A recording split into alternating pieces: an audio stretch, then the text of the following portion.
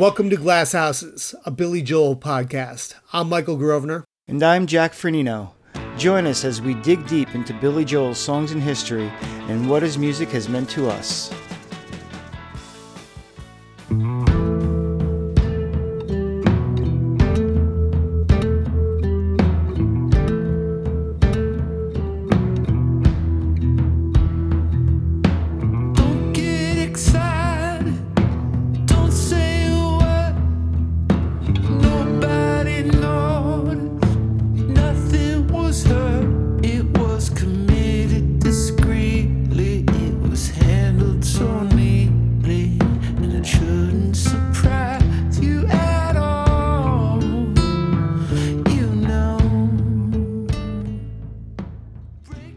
The COVID-19 pandemic and quarantines of 2020 caused disruptions in the music industry that we're still feeling a few years later.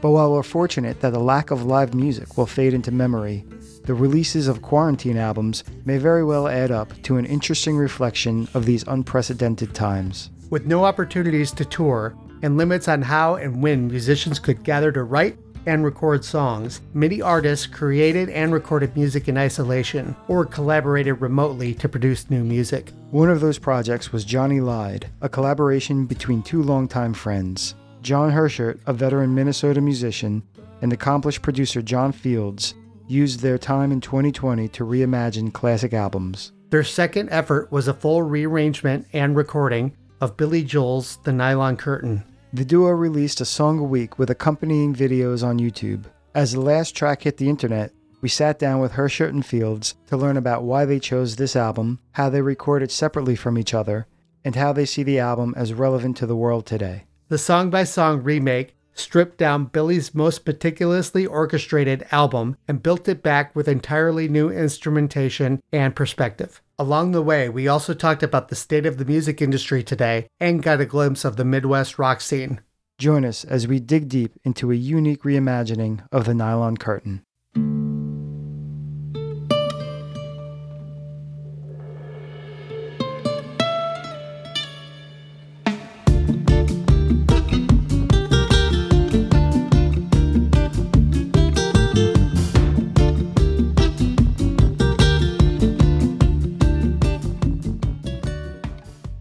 2022 just so happens to be the 40th anniversary year of the release of the Nylon Curtain. We thought it would be a lot of fun to celebrate this great album in a few ways. So we are going to be bringing you a trio of episodes all involving the Nylon Curtain album. In the fall, we're going to be doing our album retrospective on the album, which is going to coincide with the actual 40th anniversary. Later this summer, I'm going to be doing my next playlist episode, which is going to have live cuts from the Nylon Curtain album.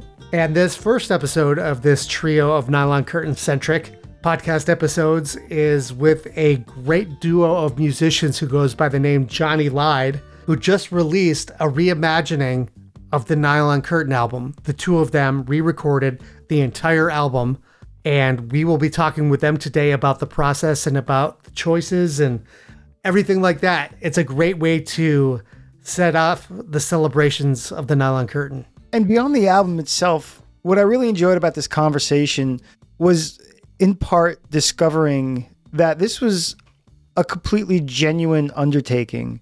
We became aware of this project probably the same way most of us Billy Joel fans were. The duo was posting videos from each, they made videos for each song, and as they released them, they posted them on the Retold page and other Billy Joel groups. And so we all caught on that way. And I dug them, and a piece of me was just wondering if it was just a little bit of piss taking, because these guys were, kind of hip, and, Billy is still terminally unhip in a lot of ways, even though I think his stock is rising. I was very pleasantly surprised to find out just what huge fans they were through and through. And it made what was already a great project really astounding then to discover, how excited they were about these songs even before they were thinking about doing it, the level of detail they went into. I especially liked it. And you'll hear these comments, just their thoughts about what this album meant when it came out back in 1982. Its place in American history, the time era in which it sat, what it reflected, and how that plays into what's going on today in its own way. That made what could have been, a conversation that certainly Michael and I would have enjoyed the hell out of, just getting real wonky and technical and, did you use a marimba on this one? And, how many overdubs did that take? That the kind of stuff I love, at least. Right. Really, really colored this in a different way. It sort of showed the perspective of where Billy's music sits in the pantheon of popular music in, let's say, the second half of the 20th century, and also what he was able to say about life in America in the early 80s. It was really great to hear how they rediscovered the album through the process. And they were obviously familiar with the A side, as most people are, but the more they explored side 2 of the album with Prizes and Scandinavian Skies and Where's the Orchestra, you could see them falling in love with an album that they already liked by really dissecting it and really getting deep inside the album, doing it their own way in a very organic way at the end of the day. The results are fantastic. It's a very interesting approach, a lot of arrangements that I wouldn't have expected, and it works. It works really well. And it's just two guys here. It is a duo, John Herchert and John Fields. Funny enough, I knew the name John Fields over the years, but until just a few days before our interview, I never put the connection that it's the same guy. John Fields is a music producer and an engineer, has been in the business since the 90s. If you go into the other room and look at my CD collection, I probably have 50 or so albums that this guy's done. And so to actually get to talk with somebody whose work I've already admired over the years was a big treat. And the rapport that him and John Herchert had was just so much fun. And, hearing the involvement of Glenn Phillips from Toad the Wet Sprocket.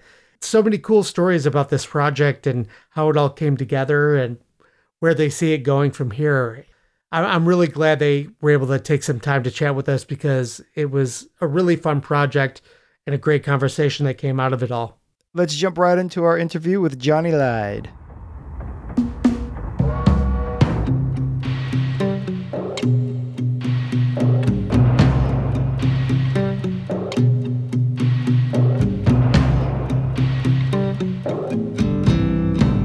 Well, we're living here in Allentown, and they're closing all the factories down. Out in Bethlehem, they're killing time, filling out forms, standing in line.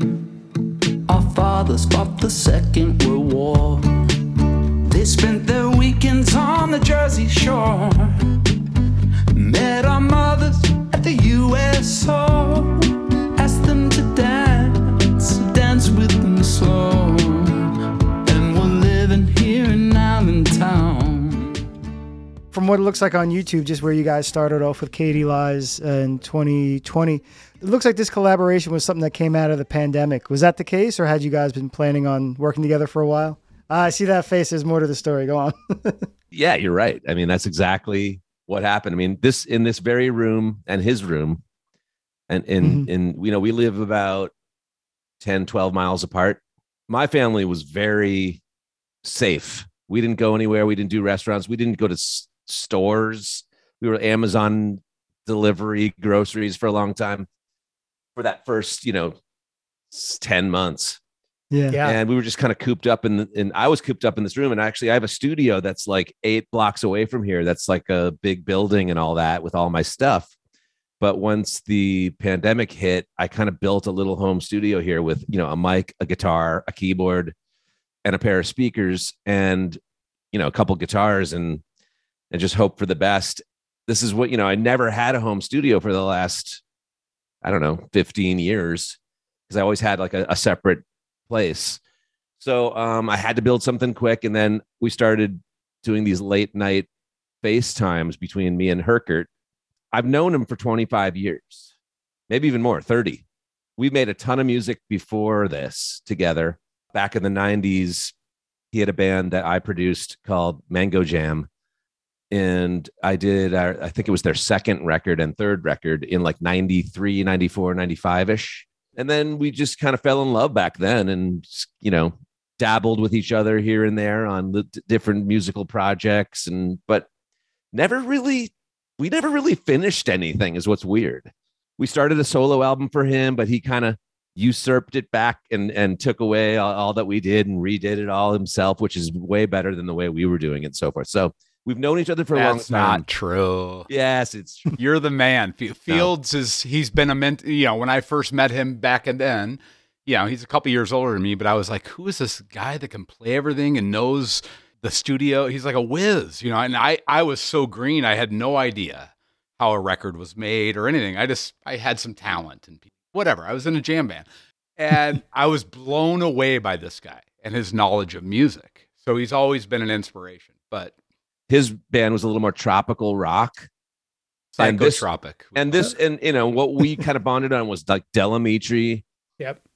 Kevin Gilbert, Toy Matinee, Jellyfish, Crowded House, the Grays, XTC, XTC, all the stuff with like cool chords. And he kind of really turned me on to like I didn't know all of Rundgren's stuff, and then it all came back to me as he's like he's a Todd freak. So, but like Utopia was a big one for me, and obviously Something Anything. I think I heard that when I was in the womb. He and I just have this music connection of and we're looking to learn. And by the way, we didn't even mention. I mean, the biggest was I've seen Steely Dan twice live in my life, and both times were with you. So, no kidding. Because you had the tickets, and you're like, you want to go see Steely Dan? I'm like, fuck yeah, let's And we just bonded on all of it. And actually, to be honest, there's a lot in common. Actually, strangely, having done Katie Lied and now Nylon Curtain, they're both really complex musical records. It's not your normal G, A minor, C. It's not, it's not that kind of music. It's like you really have to science out and figure out what's going on in there. And, you don't want to be embarrassed and be playing it wrong. I got to be honest, I remember playing Pressure on a piano. I was producing a band in New York City once, and I remember it was at the Hit Factory. And I remember it was like, oh, Billy Joel recorded here once. And the assistant engineer was like, he played on that piano. And I remember sitting on the piano and I started playing Pressure. It's like, and my buddy Dorian was with me and he was playing drums. It was drums and piano. We weren't recording. We were just jamming in the big live room. And I was like, I swear I've been playing that song for 25 years on a piano wrong. It took this project to sit down and actually figure it out. Like, there's so many little details that you forget about. And the same thing happened with Steely Dan. I mean, I am a freak for every little note, but that's not a band that you just listen through as a musician and are like, oh, like you're not just like saying like G minor, F sharp minor. You can't. Okay, but back to the original. So now we're stuck in our homes. John has a really cool home studio. His you can see it. It's awesome. My garage. I converted my garage. No more cars in here. Yeah. So that's why when you see some of the home, footage is me basically in this room pretty much. Yeah. And he's always in a cool looking, spot. If I remember correctly, the way it started on the pandemic was, and it's not the Billy Joel side of this, but it was the Steely Dan side. I wanted to learn. I started actually that story of like learning the song for real. And I wanted to learn, I think, was it Rose Darling? Rose Darling. Yeah, Rose Darling, which has this part in it that I've always felt was the same exact music as this Todd Rundgren song.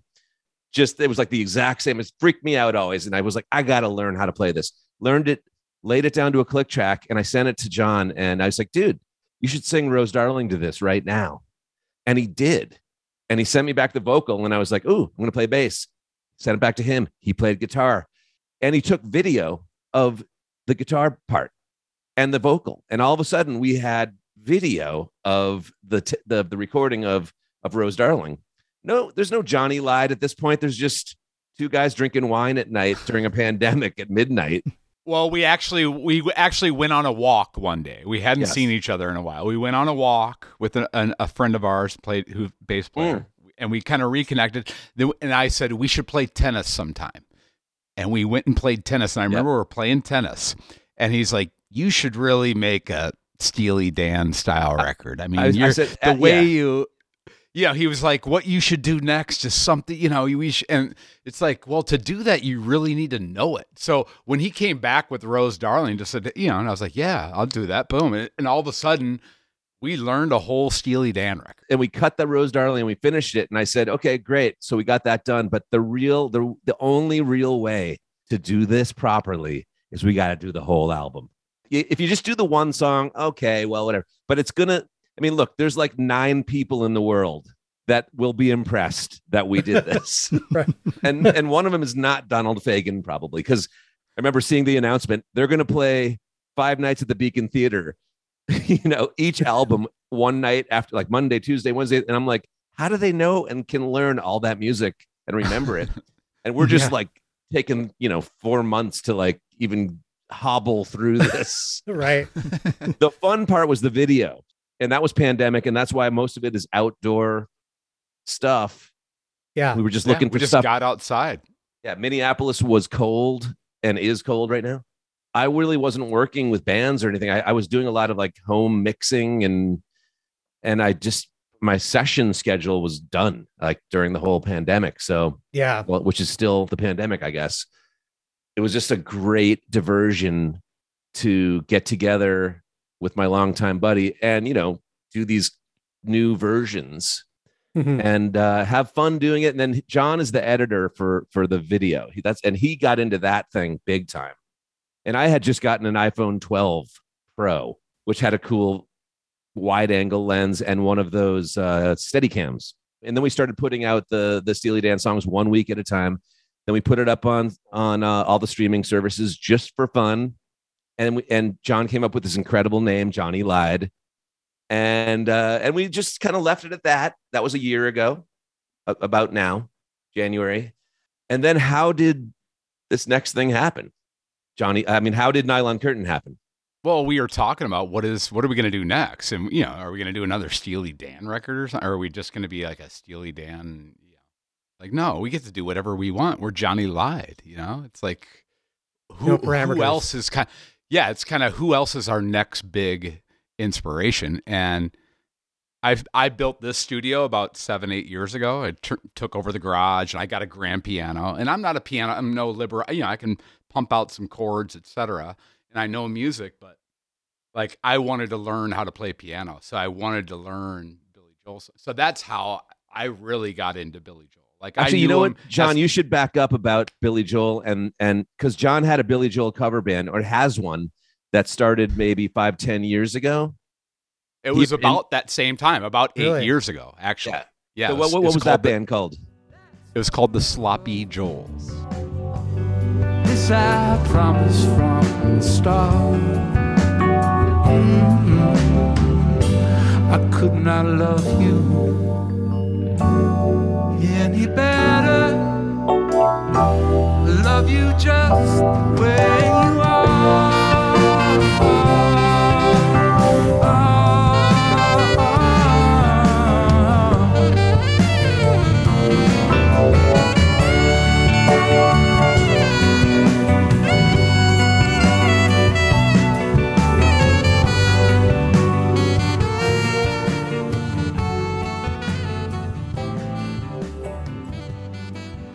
That group was kind of inspired by a bunch of local Minneapolis people. There's one guy from Minneapolis who made a post one day on Facebook, and it has like 8,000 comments now. It's a kind of a bit, we call it the Billy Joel thread. Okay. It's a friend of ours. He posted one day, I only wish Billy Joel defended me as much as I defend him. Yeah. And it became this passionate Billy Joel. Alive. It's still alive and it comes alive. And so, and from that, a bunch of us locals, we are all like, we should start a band, and do a Billy Joel tribute. And we don't have to be perfect. We're going to call it the Sloppy Joels. It's going to be fun. And we all get to learn the song. So for me, that's how I really got into Billy Joel. Like I knew him as a kid from the hits. Yeah. But I never bought the records. I didn't start buying records till like 86, 87. And I was buying Zeppelin and Pink Floyd and I was kind of, but Billy Joel was always kind of in my soul. I knew all the, Only the Good Die Young and all, whatever, all those songs The Nylon Curtain, the way that impacted me, the first time I heard, I knew Pressure in Allentown for sure. But my dad served in Vietnam. He flew Huey and the OH-1 and Cobras in Vietnam. So he came back from a Vietnam reunion. And one of the on a VHS, he was playing me the VHS of the memorial or whatever. And that song was on. And I was like, that's Billy Joel. I'd never heard that song. And that song, like, it just hit me.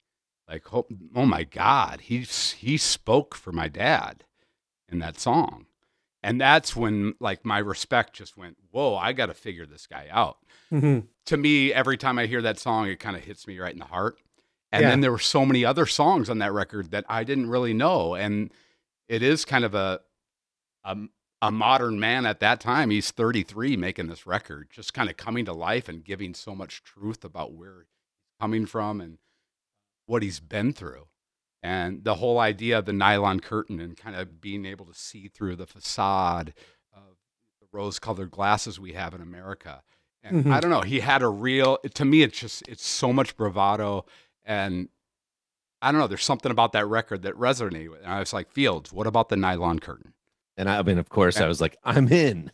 Now, my Nylon Curtain story, or I mean, my Billy Joel kind of history. It's funny. The guy that started that thread, I defend Billy Joel, that Facebook thread. His name is Mike Rickberg, and he's an amazing musician and songwriter of a band called Rex Daisy. And but in the early 90s, like probably like 94, 95, we had a band that played was it Wednesdays or Thursdays at Lee's in downtown Minneapolis for years. It was a weekly gig, and it was a cover band called Two Tickets to Paradise. And we basically played kind of, I don't know, I would not say tongue in cheek, but just 80s covers or just a cover band. But we were sloppy, like, it's funny, he was in the Sloppy Joels as well. But just kind of Rickberg was in scrappy versions. Like, we didn't rehearse. It's like sometimes we would play like the entire The Wall by Pink Floyd and never have rehearsed it. And you're just like, and I was the keyboard player, and we're just like trying to get through it. And of course, everyone's drunk out there, so it's just fun. And it's our friends. It's a small little crappy bar. Yeah. So there was no pressure to be good or anything like that. So, but we played All for Lena because that song, to me, like, I grew up in Boston, basically. I was born I would be like 11 years old when Glass Houses came out in 1980.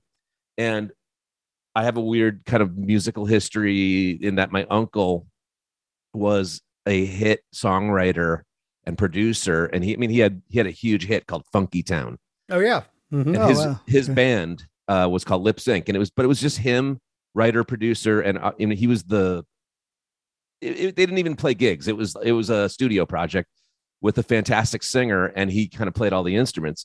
And that song came out and was a huge hit in the summer of 1980, and I was 11. So I had like this Uncle Steve who had the biggest hit in the world. Right. When Funky Town was number 1, number 2 was It's Coming Up by Paul McCartney. Number 3 would be Call Me by Blondie. Another Brick in the Wall, Part 2.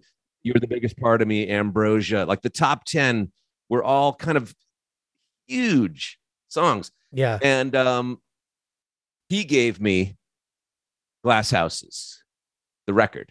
Mm-hmm. And I remember just one of the first songs I played on piano was that, because you could just bang it like ding, ding, ding, ding, ding, ding, ding, ding. Mm-hmm. And I remember that bass note it's like, it reminded me of like, it wasn't just, it was like the fifth in the bass. It was a weird note to play on a bass note. Yeah. Yep. And it just attracted me, kind of like Brian Wilson kind of had that music, and Rundgren had that. It wasn't just kind of your classic, like Bruce Springsteen. All my friends liked that kind of music, and that was not my thing. Right. Billy had like, I mean, I've always said this. It's like Billy is kind of like Beethoven and Mozart meets Lennon and McCartney. 100%. It's like all those but as much as you think, I mean, and we love the Beatles more than anything. I mean, we're just the biggest band and most influential thing in my life. But when you listen to Billy, you're like, wow, he's doing it like really correctly. Like, they were kind of scrapping through it. Right. And then you listen to Billy and it's like, oh, okay, he's doing it right. Like he took piano lessons or something, or I don't know how he knows that kind of Mozart, Beethoven counterpoint action. Yeah. But there's no wrong notes and weird harmonies with Billy. It's always correct. So I was attracted to that kind of music, and especially Billy. So when I was growing up, he's like, Glass Houses. I kind of started there. I don't really appreciate the earlier records as much. Obviously, once the Phil Ramone thing started, it was like 52nd Street, the other one right in between there. It went the Stranger, 52nd Yeah, Street, Stranger. and Glass Houses. Yeah. Yeah. I mean, I remember like Zanzibar and like Stiletto, just like as a 12-year-old, 10-year-old kid, just like going, this is incredible music. So he was always like a beacon for me, like, how to learn to play music. And obviously Liberty and Stegmeyer and Javers and Brown and Kanata. And I was remember like studying the credits on the back of the records. I mean, not just Billy records, all records. Oh yeah. Like, I'm going to do this someday, I will take the fall for Billy. I mean, I'm a huge We Didn't Start the Fire fan. I think it's one of his best songs. And, it gets a lot of shit out there. It does. Even by him. Honestly, nobody has written that kind of a history lesson song that I've ever heard since or before. Again, with the weird bass notes. Yep. And that was one of Tom Lord Alge's first mixes. No kidding. He's a super mixer. And I ended up working with this guy over the years. And actually, Tom, was involved in a lot of my biggest records as a mixer. And I remember asking him, I'm like, dude, how did you get in on We Didn't Start the Fire? He's like, man, I just was working at the studio, and he did the first 3 songs on that record as a mixer. But yeah, I love that record, and I was the right age. I was just soaking up music. And and by that time, Billy was starting to get, among my musician friends, you'd start, I'm assuming you guys are musicians. Yeah. Yeah. There's a couple kinds of musicians. There's like guys like us, maybe, that are into like, complex music. And then there's, the other type of musos that are like, just, they started bad mouthing Billy. And like, you hear it all the time. Phil Collins gets shit. Neil Diamond gets shit. John Denver gets shit. These are all my heroes. They're all ridiculously good. I know. Yeah. But I don't know if it's because they're so big or because he's, but I will defend Billy all the way to the bank, because I honestly think he's one of the, the best songwriters and kind of honestly producers. Yeah. I know he didn't get producer credit on those records, but I know he produced those records. Yeah. Especially during that period where it was the same core band. It's like they just had such a working relationship that they just all shaped the way everything came together. Yeah. Who else had a band like that actually played on the records? Yeah. It was rare. And of course, it really hurt when I saw it all dissolve. I know. It was tough because, I was like, man, the guy who wears the watch on his ankle, what happened to him? But yeah, so Nylon Curtain, man, we just attacked it. I think, did we start with Allentown?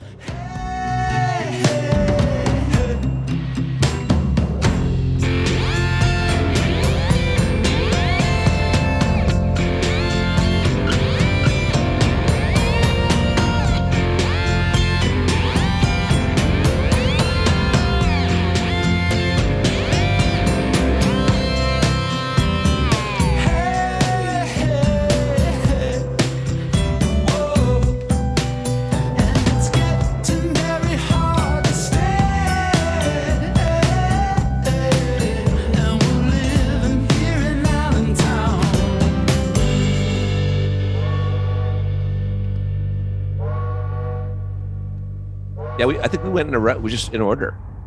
Yeah, went right in order. Once we got to Pressure, that's when we kind of found the sound a little bit. Like, I was like, wait, the whole record should be a nylon guitar and a vocal. And really from there on, I played the nylon guitar. I think on Allentown I played nylon guitar too, but it was like a mixture of my steel string. I wanted it to be acoustic, vocal, and then we just kind of build organically like how we would make it. we wanted it to sound like him and I, which is, it's going to sound kind of like Ecstasy and CSN and whatever, like all our influences come through. But, we're trying to honor the songs. But I remember that once we got the nylon guitar, I was like, and once I learned that pressure keyboard riff, I was like, that's the sound. To me, I was like, I think we're onto something.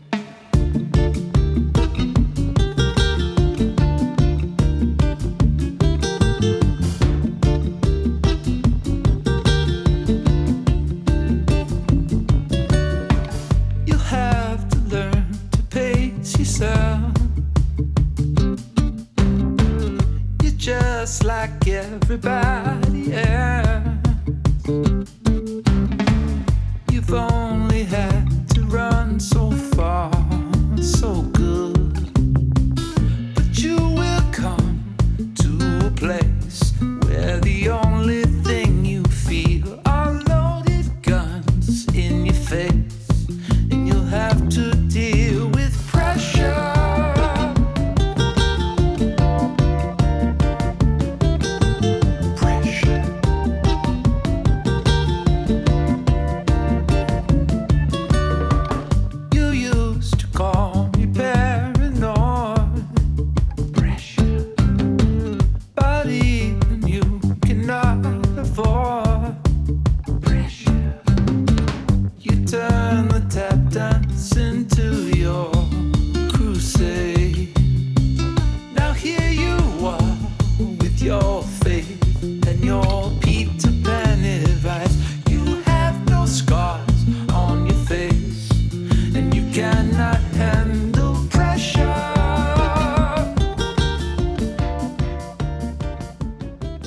I've had a few comments. Sounds like Sting, our pressure version. That's funny. It's like for some reason you put a nylon guitar and it sounds like Sting. Right. Yeah. That's the secret. Well, we did the dramatic intro. We did the That's because I said it sounds like Sting, so we should do like a little fragile, is it? Right. Yeah. Yeah, we did a little fragile style intro and then That's so funny. But it was really fun. Yeah, there's no piano on the record. Like what we did. I mean, you played a little bit of piano there's Room of Our Own. There's Room of Our Own piano, but only just the slightest amount. But there's no piano. The only keyboards are generally this mellotron flute that's on every song. And the main instruments are basically nylon guitar, mellotron flute, bass, and percussion. And then some harmony. And really, there wasn't much harmony on the record. If you listen to the Nylon Curtain, there's no harmony. Like Billy's just going straight. Yeah. On Laura, there's some that kind of stuff, some backgrounds. But for the most part, we kind of improvised. And, I wanted to get Field's voice in there too. And because it's just kind of fun to harmonize. So that was another way to kind of reinterpret the songs a little bit, was to add harmony in sections that sometimes there wasn't. A lot of his other albums did have a lot of backing vocals on it. And they were, well, An Innocent Man's a whole different beast because he had like half a dozen singers singing on it with him. But a lot of it was usually Billy and Doug and sometimes Russell. Both of them blended with him so well. But yeah, the Nylon Curtain, there's layers of almost everything else but vocals, it seems. So here's my history with the Nylon Curtain, which is I knew side one because I'm listening to the record at home, when I'm a teenager. Yeah. And I never flipped it. Never flipped that record. I think I did a couple times. I'm like, right. Right. But because I just wanted to hear Pressure and Goodnight Saigon and and Laura and Allentown. It's like those songs were just like some. So when we, fast forward 30 years later or whatever, I didn't really know where's the orchestra like at all. Right. And Scandinavian Skies, of course, which is, one of the most Beatle ass, I am the walrus ass songs, ever. I didn't really know it. It was too complex for me. I remember listening through it right before we started this project. And I'm like, how are we going to do that? It's like, but we figured it out somehow. We found a way. Well, we had sheet music. We looked at some of the sheet music. Oh yeah, for those riffs on Scando. Yeah. On Scandinavian Skies for sure. We were like, what the hell do we do there? Well, that's how it was about their first heroin experience. Didn't know that. Yeah. It sounds like it. And it wasn't a good time. It was late 70s. It was all of them were over there and tried heroin for the first time, and it freaked them out. Talking about, flying on the plane and playing the blues all night. That was like all directly lifted from the experience of doing it for the first time. Yeah, and they were listening to the blues at night that night when they were all whacked out, and they were like, "Yeah, we could play the blues all night." Yep, and look around.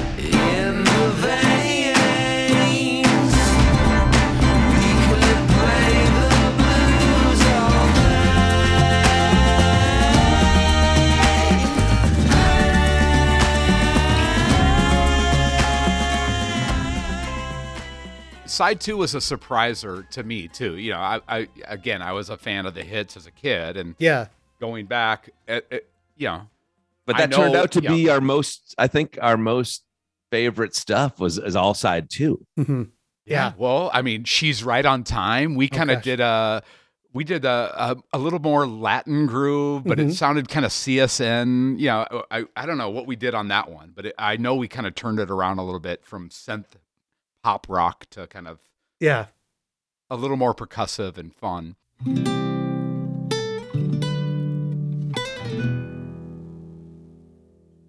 Turning off the Christmas lights, 'cause baby's coming home tonight. I can hear her footsteps in the street. Turn the choral music higher, pile more wood upon the fire. That should make the atmosphere complete. I've had to wait forever, but better late than never. She's just in time for me. She's right on time. She's right where she should be. She's right on time. And that was kind of his uplifter song after, side A, which is, you got Laura and Goodnight Saigon. You ending with Goodnight Saigon. You're going to turn to the other side. You need something to, kick you up a little bit. So And that was kind of all he had on that. From there, it's like, wait, Surprises and A Room of Our Own. It's kind of it's a dark record. Yeah. And it was a dark time. It is 1982. It's like, Yeah. I think we were in a recession. I remember just my dad, everything just felt kind of, Yeah. America seemed weakened. Right. In a way. Because and almost like it feels right now. Right. It's like, it kind of feels. So to me, as we were doing the record, I felt it. Yeah. Sure. And that's, and for me I love to, 2020's been tough, or everything. You don't get to perform. There's not as much. Yeah. For me, this record was like a chance to go create and perform, like in making the videos and the performance and connecting. I don't know. I hope, to me, I hope it connects with somebody. I know it's a dark record, and probably one of those songs on the backside of that record are probably some of his least favorite. He's talked about it a lot in recent years. He goes on record to say that that's his favorite album of his. Yeah. I've heard that too. Yes. Yeah. It was also, that Dark Place in America, but also it was when him and his wife were divorcing. And he got in a motorcycle accident in the middle of it too. He broke like one of his wrists and like his thumb on the other hand, in the motorcycle accident. Like both hands were like harmed. And people are like, wait, you haven't made a record in a year and a half. What's going on? And it's like, they filmed one of the last shows of the Nylon Curtain tour, which they released. It was called Live from Long Island, right at the end of 82. And you can see a couple of his fingers are still wrapped. And you'll see when like his left hand has a break in a tune, you'll see him like shaking his hand out because it was still not right. Is that the one with the live Scandinavian skies? That's the one. Yeah. That's how I learned it. I didn't learn it off the record. I learned it off the live version on YouTube. Yeah. Because I started that one myself. Because he, like, when we would do these songs, it'd be like, he would, I don't mean, whatever, you'd start one. I would pretty much send him a guitar and a vocal and say, let's go. But he's like, occasionally, I was like, Scandinavian Skies, that's you, Strawberries. That's you. And I was like, what? It's so Beatley. Oh, and I just remember going, what is this? And when I sat there, I probably was in this room just sitting on, I generally would learn them on piano first. Mm-hmm. And just as I'm listening through the Nylon Curtain, I guess is what I'm saying is, I mean, there is no more Beatle album. I mean, other than like the Ruddles and like Deface the Music by Utopia. Right. There's no more Beatle record. This is as Beatle-y as any, even more so than the Beatles, kind of. Right. Like, it's crazy how much, like, you're like, wow, this guy loved the Beatles. And he did put some in other, there's always Moving Out, super Beatle, like The Changes, Mm-hmm. Doon, doon, doon, doon, doon, doon, doon, doon. Like, he definitely is always throwing in these kind of Beatle cliche overdubs and so forth. But man, the writing on this one and the delivery of the vocal, and it's both. It's both Lennon and McCartney. That's what's crazy. Yeah, where's the orchestra is kind of like the McCartney, and 100%. Then like Laura is like so Lennon. It's and like that guitar solo that David Brown has there. It's like, come on. Yeah. The whole thing is, I mean, it's incredible. And again, that he was like 32 years old. And what I just learned today, which I didn't know, and I was a huge fan of The Innocent Man, is that it came out 11 months later. Yeah. Isn't that wild? Yeah, they tossed it off like nothing. So he finished the Nylon Curtain, toured it, then went back in and did An Innocent Man. Yeah, that was out by mid 83. Unbelievable. Yeah. I got a birthday present in 84, and it was Van Halen Jump album, whatever, 50, what's that album called? 1984. 84. Yeah, 1984. Yeah, it was 84. Yeah, I think it's 84. And The Innocent Man, and I just had gotten my drum set. Okay. My first drum set as I think I was 14 and 15 maybe. And I had it in the basement, and I had a record player right next to the drum set, and I would just jam on. I remember one after another would be Uptown Girl and Jump. And I just like, and then those fills in the middle of Uptown Girl. Yep. Yeah. I remember just crazily just loving those records. Can I just I'm going to throw in some love for Jim Boyer and Phil Ramone, just, as a record maker, Boyer doesn't get the credit that he deserves. No. And I don't know if he's still around, but you guys got to chase him down. He is. Yeah, he's still alive, fortunately. And we actually had Bradshaw Lee, who was the associate engineer on those records. And so I think we're gonna have him put us in touch. But Boyer's gonna know everything. Mm-hmm. Yeah. It's so important what he did. I mean, he was the mixer. Yeah. I mean, it's it's crazy. So, and just the sounds, the drum sounds, the piano sounds, the everything. I mean, just the way they're mixed, it's crazy. Cause I loved a lot of other records at the time, but somehow those stood out to me as just like better than the rest. Yeah. Sonically. Mm-hmm. Yeah. It's a huge, imprint on my life, this whole Billy thing. The Nylon Curtain too is funny because they didn't do a million takes of the album. They would work into what it became, but Billy especially wasn't a big fan of just working a song to death. He, once it feels right and they got it on tape, that was it. Yeah. But so there's little things that, made the record that, what was the song Liberty had mentioned? In a Room of Our Own, coming out of the last chorus, was doing, it's all right.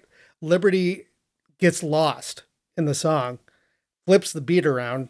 Yeah, on the hat, it kind of gets turned around, right? And so he's playing the snare on the 1 and 3 for like a bar and a half. He said he looked into the control room, panicked, locks eyes with Phil, who just motions, keep going, because Phil knew it was a good take. And so he found his space, flipped it around, but the take was so good that they left it in. It's all right. Yes, we all need a place to go. It's all right. Yes, we all need a room of our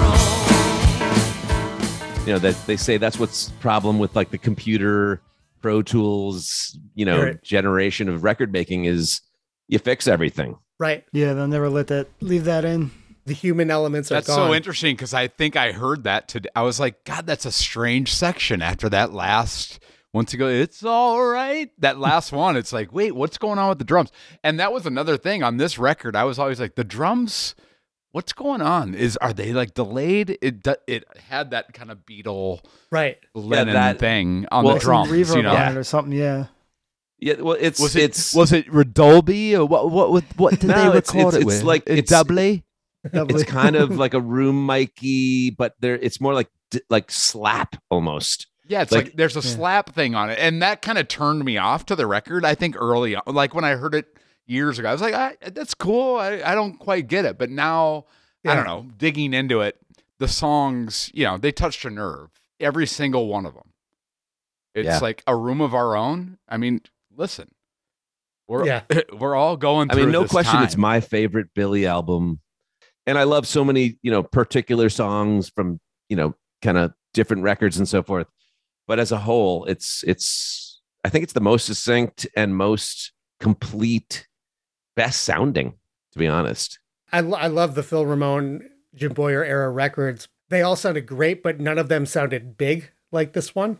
Right. Stormfront was, like you said, past Phil Ramone, so that's a whole different beast. Yep. Do we even talk about River of Dreams, or we don't even talk about that, really? Do we? We don't talk about that. We got time to fill. We're only talking about the Nylon Curtain. I'm just curious if you guys, what your guys, how you think of that. Well, that was my album I bought in the store. Like I came online during Stormfront, and then I knew River of Dreams was coming out. So, I've always had an affinity for it. I found that it's better in passing. If you kind of sit down and listen, some of the songs go on a little too long at the end. Like there's a little too much kind of overdub silliness going on there. The one big takeaway to me is no other record from that year sounds like it.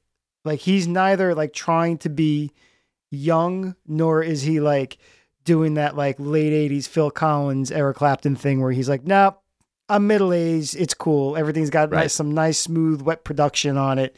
And we're going to slide her into our Dockers. I really think that makes that album more interesting than people give it credit for. Yeah. And then he just checked out. Yeah. And then he was done. And I can't think of another artist who has I mean, other than like Eddie and the Cruisers, which is another one of my favorite movies. Yeah. Have you ever seen it? Yeah. Who just kind of just went away. But, you know, the weird part is that he kept playing the gigs. Yeah. I've always, you know, been really curious about that stance of like, yeah, I don't really want to write songs anymore. I mean, I definitely appreciate it because, you know, like I'm not going to shit talk anybody, but just some of my heroes who continued to make records in their 50s and so forth, just, you know, these are millionaires singing about, what do they say? You know, it's just, I don't know, something about this, just, so there is something to be respected about just laying back and saying, hey, I love playing the music, but I'm not going to make any new music. Yeah. You know, because, you know, that's how you get these weird Elton John albums that come out. Don't you think like he's kind of been stockpiling this little, or maybe it's just going to happen like one. Well, there was one that year, one, he he's just wrote gonna one song for this kid. Wasn't there like a one dude who sang a song like in the early 2000s? Yeah, Christmas in Fallujah. It was like his version of Goodnight Saigon if it was written by, I don't even know, Three Doors Down. The second Gulf War. And then he wrote one song around that time as well, too, called All My Life. It's a very Sinatra kind of tune. And he recorded it with Phil Ramone so that they kind of reconnected for the one song. But it was a very, you know, it was Billy in full crooner mode. So it didn't really connect with any of the other things in his canon in that way. But yeah, that's it. In like 25 years, 30 years now. Crazy. I had a friend who played in this band Splendor in the late 90s. Oh, I love Splendor. Yeah. The drummer, Mark Slutsky, and he ended up playing with Alexa Ray and her, you know, he was like a New York young hotshot drummer. Yep. And he was telling me stories how they would, you know, they'd be playing an Alexa Ray gig at, you know, I don't know where, the Bowery Ballroom or whatever the places were. Yeah. And Billy would come backstage before the, you know, kind of come into the back room. It's like, all right, guys, you know, like give him a little pep talk before they'd go on. Oh, that's funny. Big show. Take a deep breath. He was like, this craziest. He was like, it was so crazy. It's just like Billy Joel comes in and we're like, you know, it's so strange to think. And again, he's one of those guys too, that you think he would just be a fantastic hang, just like a regular one of the people, just a dude, right? You know, guy in the band. Yep. But then there's the, you know, but also he's Billy Joel, right? So it's this weird. He does have a thing where it's like he seems very accessible. Yeah. But I don't think he is. No, and that's. I think he wants to be, but by nature of all the success, he can't be. And so I think that probably was. I imagine that's hard for anybody with that kind of success, you know. Totally. I mean, to deal with. Well, man, what a life. And just, you know, and again, I think I just saw him on, like, I think it was Howard Stern recently. Yeah. And like his kids are running in, little kids are like running in the room during the interview. And it's just like, dude, 70, you know, 71 to 72-year-old man. Right. Got like, you know, 8-year-olds running around. It's crazy. That would be crazy. Do you know, just curious because of all this, like people selling their catalogs and all that. Yeah. Did he do any of that action yet or No, he hasn't. I heard him talk on it once, and I think he likes the control, you know, because early on with some of the early deals he signed, you know, there was that period in his career where he had no control. And so I think he doesn't want to give it up again, which is good for him. So tell us about, because I know you worked with Glenn. Was it the Winter Pacer Summer album? Yeah, I did that record in like 2004 or 5-ish. And so, you know, been buds ever since. And he came to Minneapolis, I don't know, a couple months ago, kind of mid-pandemic when it was the gigs were kind of back up. Yeah. And right across the street from my studio is a really cool venue. It's like a restaurant bar. Ice house. Yeah. And it's a super great place to play for acoustic-y types. It's probably like 200 people. Oh, cool. I think I literally walked over at like 4 PM while they were doing the sound check and just walked in. And he looks down and he's like, whoa. I mean, it's like 200 feet from my control room. Right. And I said, dude, what's going on? You know, whatever. We hadn't seen each other in years. It's like, my studio's across the street. Come on over. Let's hang. And they finished their sound check. And he and the opening act guy, they came over and we sat in my control room and kind of reconnected on, his life's been, he's moved a couple times and just kind of caught up. Yep. And I was like, hey, man, I'm working on this project right now. Let me just play you something. And I played him, I think, Allentown. Yeah. And I was like, so I'm doing this with my buddy, John. I know you love Billy Joel. He's like, he said, Nylon Curtain is one of my tops of all time. I'm like, dude, will you please do a guest spot? And we had only up to maybe Goodnight Saigon in the works. And I just said, what would you want to do? You could take a verse, you could do anything you want. And I said, he's like, what about Pressure? I said, well, why don't you take the bridge? And he sang it. And that's the take you see in the video. Yeah. That's awesome. I think he sang it 2 or 3 times. And I was like, look in the camera one of the times, Right. And that was it. Whole thing, 9 minutes. That's amazing. All grown up and no place to go. Psych 1, Psych 2, what do you know? All your life is Channel 13, Sesame Street. What does it mean? I'll tell you what it means. See what it means, man. Pressure.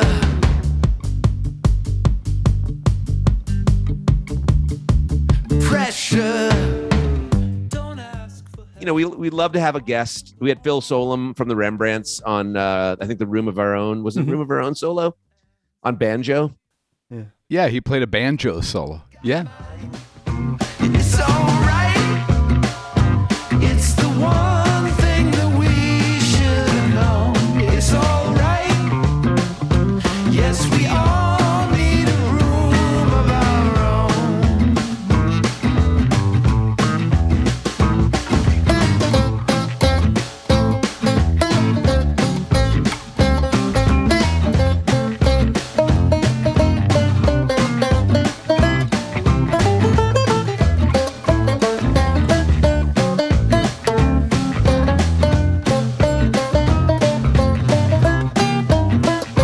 And it's alright. Yes, we all. Phil Solem. Unbelievable. He lives in Nashville now, but he's from Minneapolis. So I remember calling him like, dude, will you play a solo on this? Do you have a banjo? And he's like, I do. So we'll occasionally we'll farm out a little piece. Yeah. Someone else, and it just happened to be that those were the 2 guest spots. Yeah. There wasn't much room for guest spots on this record. The Steely Dan record, we had Ross Rice Yep. on Yep. Chain Lightning. I'm particularly just really proud of, what we did. When you finish it up and you're done with, it was 9 songs. Yeah. Especially with the epic. I mean, Scando was like 20 songs in there. Yeah. And it's just like, and then we, getting to go make the videos with one of my best buds. And like, we went up to Duluth. Some of those are up in Lake Superior, which are some really cool nature. Oh, amazing up there. And it was just fun. And we're going to do it again. We don't know what it's going to be next. We've been talking about 1982, but we've also been talking about I will say we love Joe Jackson. Oh, okay. Yeah. But we love everything. So we don't know where it's going.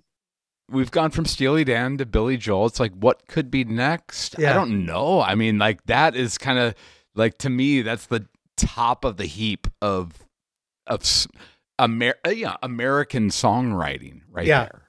Right. Donald Fagen and Billy Joel are that's the top contemporary American classic recordings that have happened to me. I don't know. And then, I don't know. I think there's so many other people, but a full record, I don't know. It's like, I kind of we might be done with that. We might be done making full records. We might just do singles or or we might just start making original music. Or pick a year and do songs from 1986 or we've 76. talked about that. Yeah. We actually talked about 82 because 82 is just chock full of incredible. I tell you what, Yeah. man. I mean, when I look at the pop charts back then, I'm just like, it's like heavy hitters all the way down the list. Yeah. I mean, for what you guys are doing, YouTube is probably the perfect spot for it with the videos. You see so many like bands and sort of pickup ensembles doing these covers now. I mean, it's like Yeah. the 40s again, where like everybody did Tuxedo Junction or something. There's like 20 million versions of Yeah. them. Have you guys like watched any other like YouTube cover acts or anything? Or are you guys just out there on your own on it? When we started doing this, we started going down the Billy Joel covers rabbit hole. Oh yeah. And like there's those Swedish girls that do what was the song? No, you're No, talking about sorry. Steely Dan. So that was Yeah. Steely Dan. Oh, they yeah. were they were incredible. The Swedish girls that were doing the But Steely no, Dan. were- there was a guy we've been looking at a couple Steely Dan songs. Every once in a while, there's a guy or someone will show you how to play it on piano, Oh yeah. and I'll watch. Like they'll have the camera over the piano, Yeah. and you can like see the notes. And you're like, oh, that's how you do it. Yeah, I mean, every once in a while, I'll watch covers. I mean, I enjoy it. If it's good and inventive and or exact. For us on the videos, it's more of like, okay, this is like an extra thing to challenge us, like, for something to do to like really just take it to the next level. And Fields is really a great cinematographer, actually, with his iPhone. So, I mean, we go out and it's like we cut the song 2 or 3 times out in nature, and that's kind of what we get. And then it's like me coming back and going, okay, what can we do to edit this? Or do we have any footage of us actually playing the instruments? Which, a lot of times we do. We're cutting as we're like doing these. Yeah. I can see the green screen behind your head right now. Oh yeah, there it is.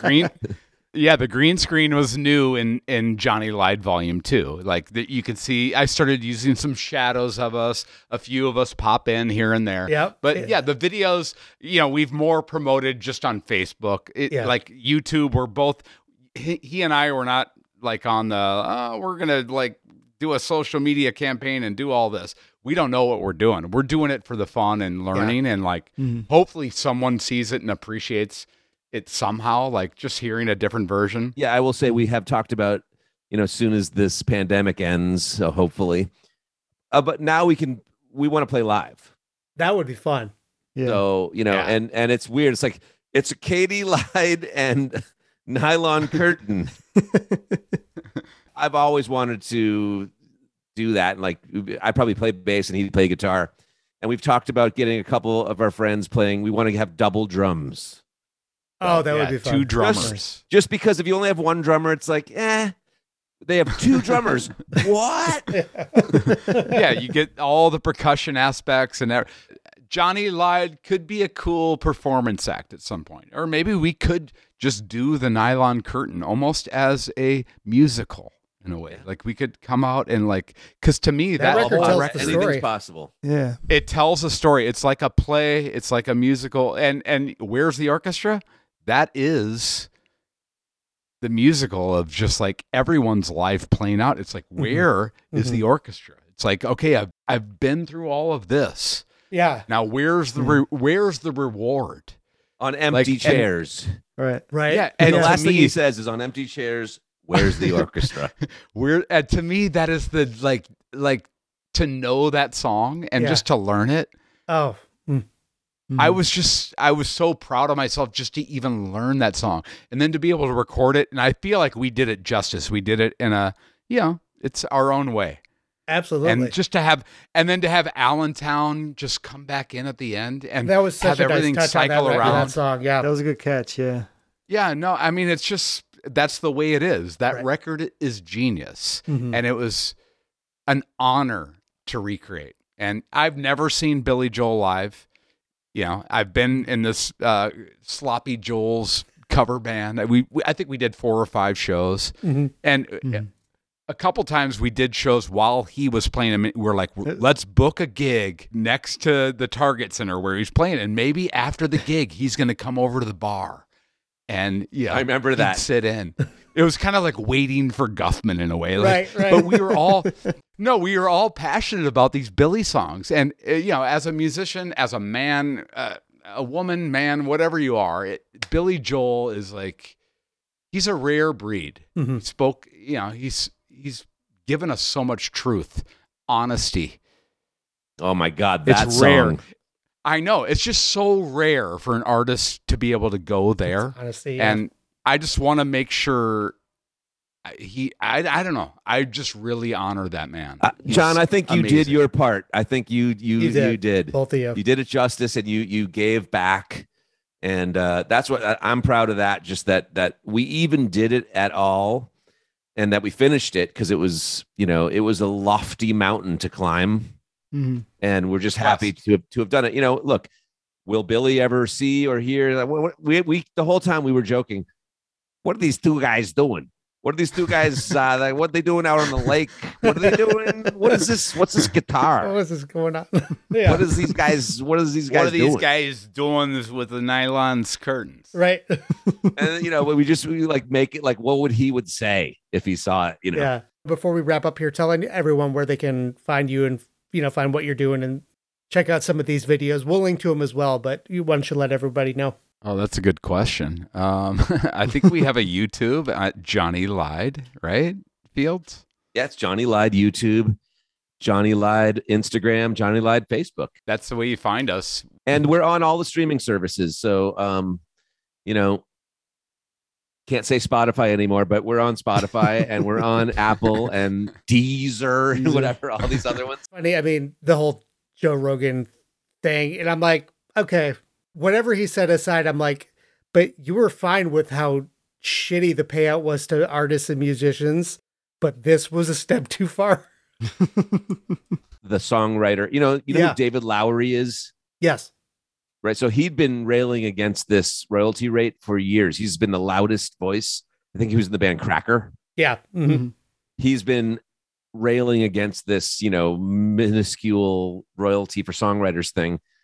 And, just a screaming guy, but, upon deaf ears. Right. But, I have a bunch of friends in LA who started this it's called We Are Sona, Sona, and it's like a Sona, is it Sola? Whatever. Yes. So Songwriters of Los Angeles, I think. Okay. They've been fighting this fight, and they took this and grabbed it. It was Neil Young it was a political stance, right? Or a kind of a misinformation stance. Yeah. But the whole time people have been complaining about this artist money thing. And it was just a chance to grab that and say, hey, this is also going on. And because people are listening now, like, oh, this big behemoth company is taking advantage of it's a money issue. My big issue is it's like, well, they're giving, all this money to this podcaster and not me as a songwriter. Right. It's like, or us as songwriters. It's like, let's be equitable with that, because essentially all the money's going. I mean, yes, the dude gets a lot of listens and a lot of clicks, but pay the musicians better. There's a lot of music. The platform was built on music. I mean, yeah, it took them a while for the first while. Remember when they didn't have the Beatles? Oh, right. It's like, oh, now I can get Spotify, and now because essentially I can get anything now, but no, I can't really, because now I can't listen to Joni Mitchell, Court and Spark, or After the Gold Rush by Neil Young. I mean, I can go to YouTube and do it, right? But who knows if anything's going to change? But I will say it made a stink. Yeah, which is good, because I think whether the initial reason is for it all starting, I'm offering the excuse for people to start being really aware. The convenience for you negatively affects the artist in the long run, and even the short run for a lot of people. I was lucky enough to just squeak in as a producer, like towards like just the end. Like my first major label record I ever made was Teen and the B-Sides and Dovetail Joint. Those two records, which were kind of rock, kind of caught in there. And then the Switchfoot record I made in like 2002 called The Beautiful Letdown. Yep. That was like the end of rock radio. Yep. That was and they happened to have a couple big rock songs on that record. Yeah. So I was lucky enough to like get a little piece of that. But, after that, it just all went to internet essentially. And like, it was just, there was less radio, and radio just meant less to the landscape. So even though you're like on the radio, doesn't mean you're any bigger than, right. But, in the 90s, it was like, whoa, you get a radio song and it's on. It's right. Like, your Sean Mullinses and all those dudes. Oh, forget it. You know what I mean? Yeah. Just one tune and it's on. As cool as it is to not have gatekeepers what there used to be like the A&R people. You got to get signed. You got to get it through the president of the label. You got to get the single released. You got to get the promotion team behind you at Columbia Records or whatever. As much as that was bullshit and annoying to, people who really wanted it but didn't get it, it did cut out the fat. Now you get these tunes that are huge hits, or literally have zero history, zero gigs, zero, like literally a laptop bedroom record. And it's cool and all if it sounds cool, but it's like there's no dues being paid.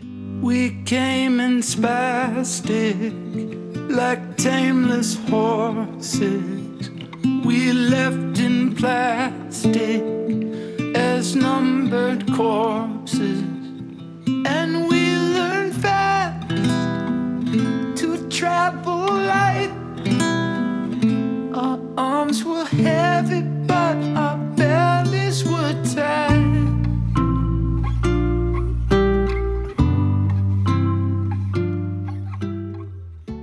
What's interesting about some of those records too is like Jack and I kind of picked up on it. It's like what keyboard he was obsessed with at the time, like the Street Life Serenade album. There's Moog all over it, right? And The Stranger into 52nd Street. There's a lot of Fender Rhodes. By Glass Houses, he was way into the CP80, the Yamaha CP80. So that's on everything on that record, and less grand piano. And so it's like whatever he's like really into at the time, it just colored the whole record. Well, he was moving with the times. That's the cool thing about Billy Joel. He was always moving forward, even if you didn't like River of Dreams or the further records. It's like he was like, I can't make the same thing I did. I already did that. I already did whatever I'm doing 10 months ago. Right. Yeah. He's like, I did that 10 months ago, and I got to get this done for the label. When you think about it, job. All Beatles albums were made within like 6 years or whatever, just like, it's weird when you're like, whoa, that was 40 years ago was the Nylon Curtain. And Billy hasn't made an album for, 26 years or whatever the number is. Yeah. You're like, he made all those in this, like, we're talking about like writing, recording, touring, everything, even the bad songs, even the Elvis Presley Boulevards, just like, we thought about it. We listened to that one and thought, we're like, okay, well, maybe was there any B-sides that never got released? And we're like, this guy's ripping off his own song. He's ripping off The Stranger. And then someone's 1, 2, 3, 4. 3, 4, 4, 3, 2, 1. Yeah, that's how we in the Sloppy Joels. We went 4, 3, 4, 3, 2, 1. And then you're in. Got to switch it up. This has been a lot of fun. It really intrigued me. And to me, that's one of Billy's most challenging records to untangle. It was a real treat to listen to. That's awesome. We love that. Thanks so much for having us, guys.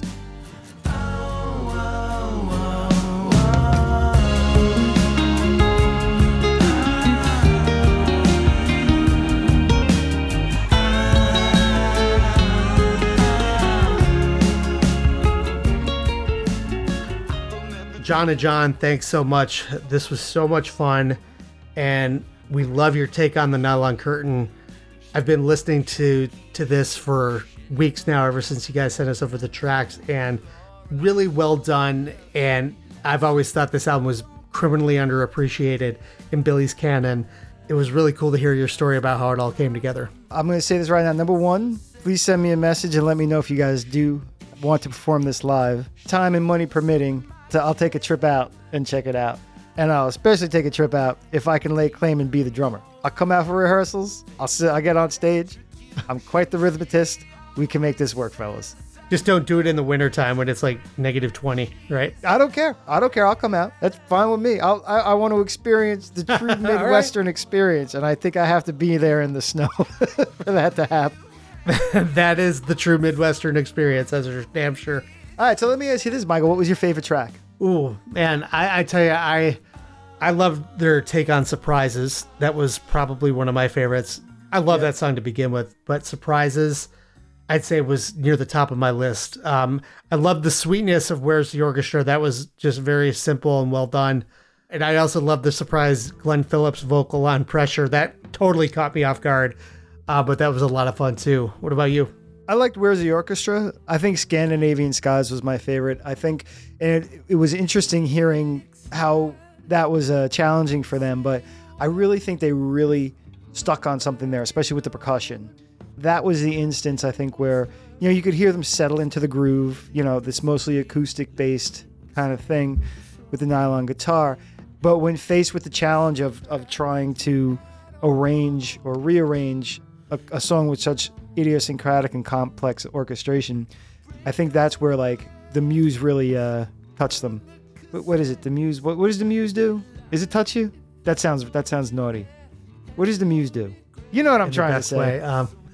Yeah, I do. Yeah, I think that one really took flight. It's funny you mentioned Where's the Orchestra. That's sort of the silver lining for this project, is the fact that Nylon Curtain is criminally underrated, that we haven't been beaten to death with all the songs on this album like we have with perhaps The Stranger. Sure, those first three, those 3 out of 4, Allentown Pressure and Goodnight Saigon, it's going to take a while before those really will sound like too much more than novelties, even for as well done as they are, just because the originals are so ingrained in everyone, whether you're a Billy fan or not. When you get into those more obscure songs, there's not as much baggage attached to them, and you're allowed to really jump right into a recreation of them without thinking quite as much about the originals. When you're thinking about it from that aspect, this is definitely the album to do that with, where you can really take the most chances and the most liberties and really get inside the songs and do something unique that people aren't going to immediately compare to the original. All right, so once again, we're going to kick this all to you. First of all, go check him out, Johnny Lied on YouTube. We'll put the link in the show notes, of course, but I think if you just pop that into the old search bar on YouTube, it'll come right up for you. Hey, man, give these a listen. Check out those videos, too. Really cool stuff. We, of course, want to know what you guys think. What's your favorite track off this? What do you think worked? What do you think didn't? Yeah, the Nylon Curtain was sandwiched in between Glass Houses and An Innocent Man for studio albums, and those were both just juggernauts. And so this album was kind of like a sleeper in between them. But there is so much going on underneath it that it's really hard to pick apart, and I think these guys did a really good job of it. Hit us up. Let us know what you think. glasshousespodcast@gmail.com. Facebook, Instagram, and Twitter. Find us Glass Houses, a Billy Joel podcast. Oh, and Michael, is there something people should do if they happen to listen to us on Apple Podcast? It is absolutely funny that you mentioned that, because there is something that they can do that just takes a minute or less of their time that would go a long way to helping our podcast. So if you guys listen to us on Apple Podcasts, there's just a quick little section that says you can leave a rating or a review. And if you could do both, that would be fantastic. So a quick 5-star rating and a positive review goes a long way in telling the Apple algorithm that we are a worthwhile podcast to help grow our reach. So just a couple clicks and a couple keystrokes will really go a long way to you directly helping us grow the community and growing the podcast. Couldn't have said it any better myself. So with that, we will see you next time. We'll see you next time.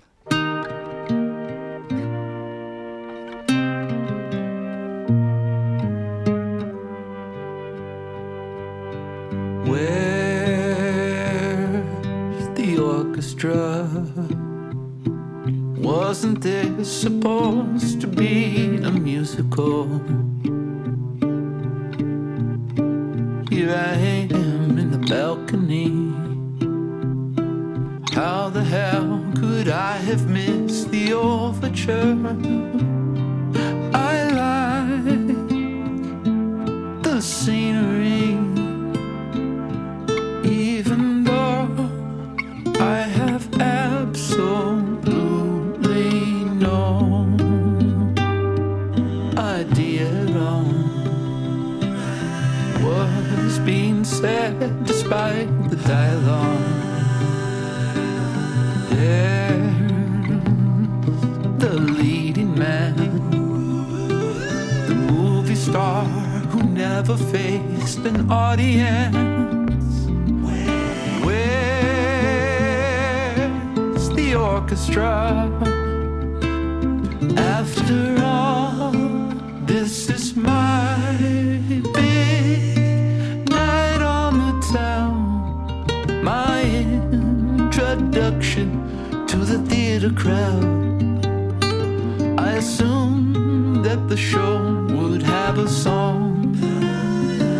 So I was wrong, at least I understand all the innuendo and the irony, and I appreciate the roles the actors play, the point the author made, and after the closing lines, and after the curtain calls, the curtain falls on empty chairs. Where's the orchestra?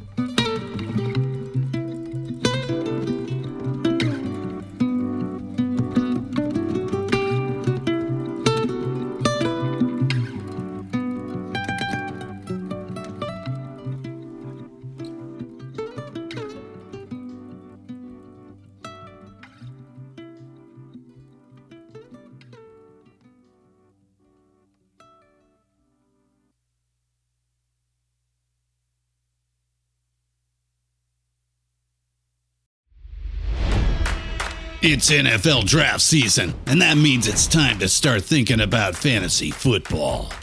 FantasyPoints.com features industry-leading experts and prognosticators using proprietary hand-charted data to help you score more fantasy points. FantasyPoints.com is the place to go for whatever kind of fantasy football you play. Whether you play fantasy football, daily fantasy sports, or do a little bit of everything, Fantasy Points has the meticulously researched content to guide you to victory. And why wait for the fall? Fantasy Points also covers the new spring football league, the UFL. Join the guru, John Hansen, Scott Barrett, Joe Dolan, and other massive names in the fantasy football universe with an exclusive offer. Use code Pantheon for 15% off any Fantasy Points package, including the all-in package, with access to every article, tool, and data nugget that Fantasy Points has to offer. That's FantasyPoints.com and code Pantheon for 15% off at Fantasy Points. FantasyPoints.com, code Pantheon. Score more fantasy points.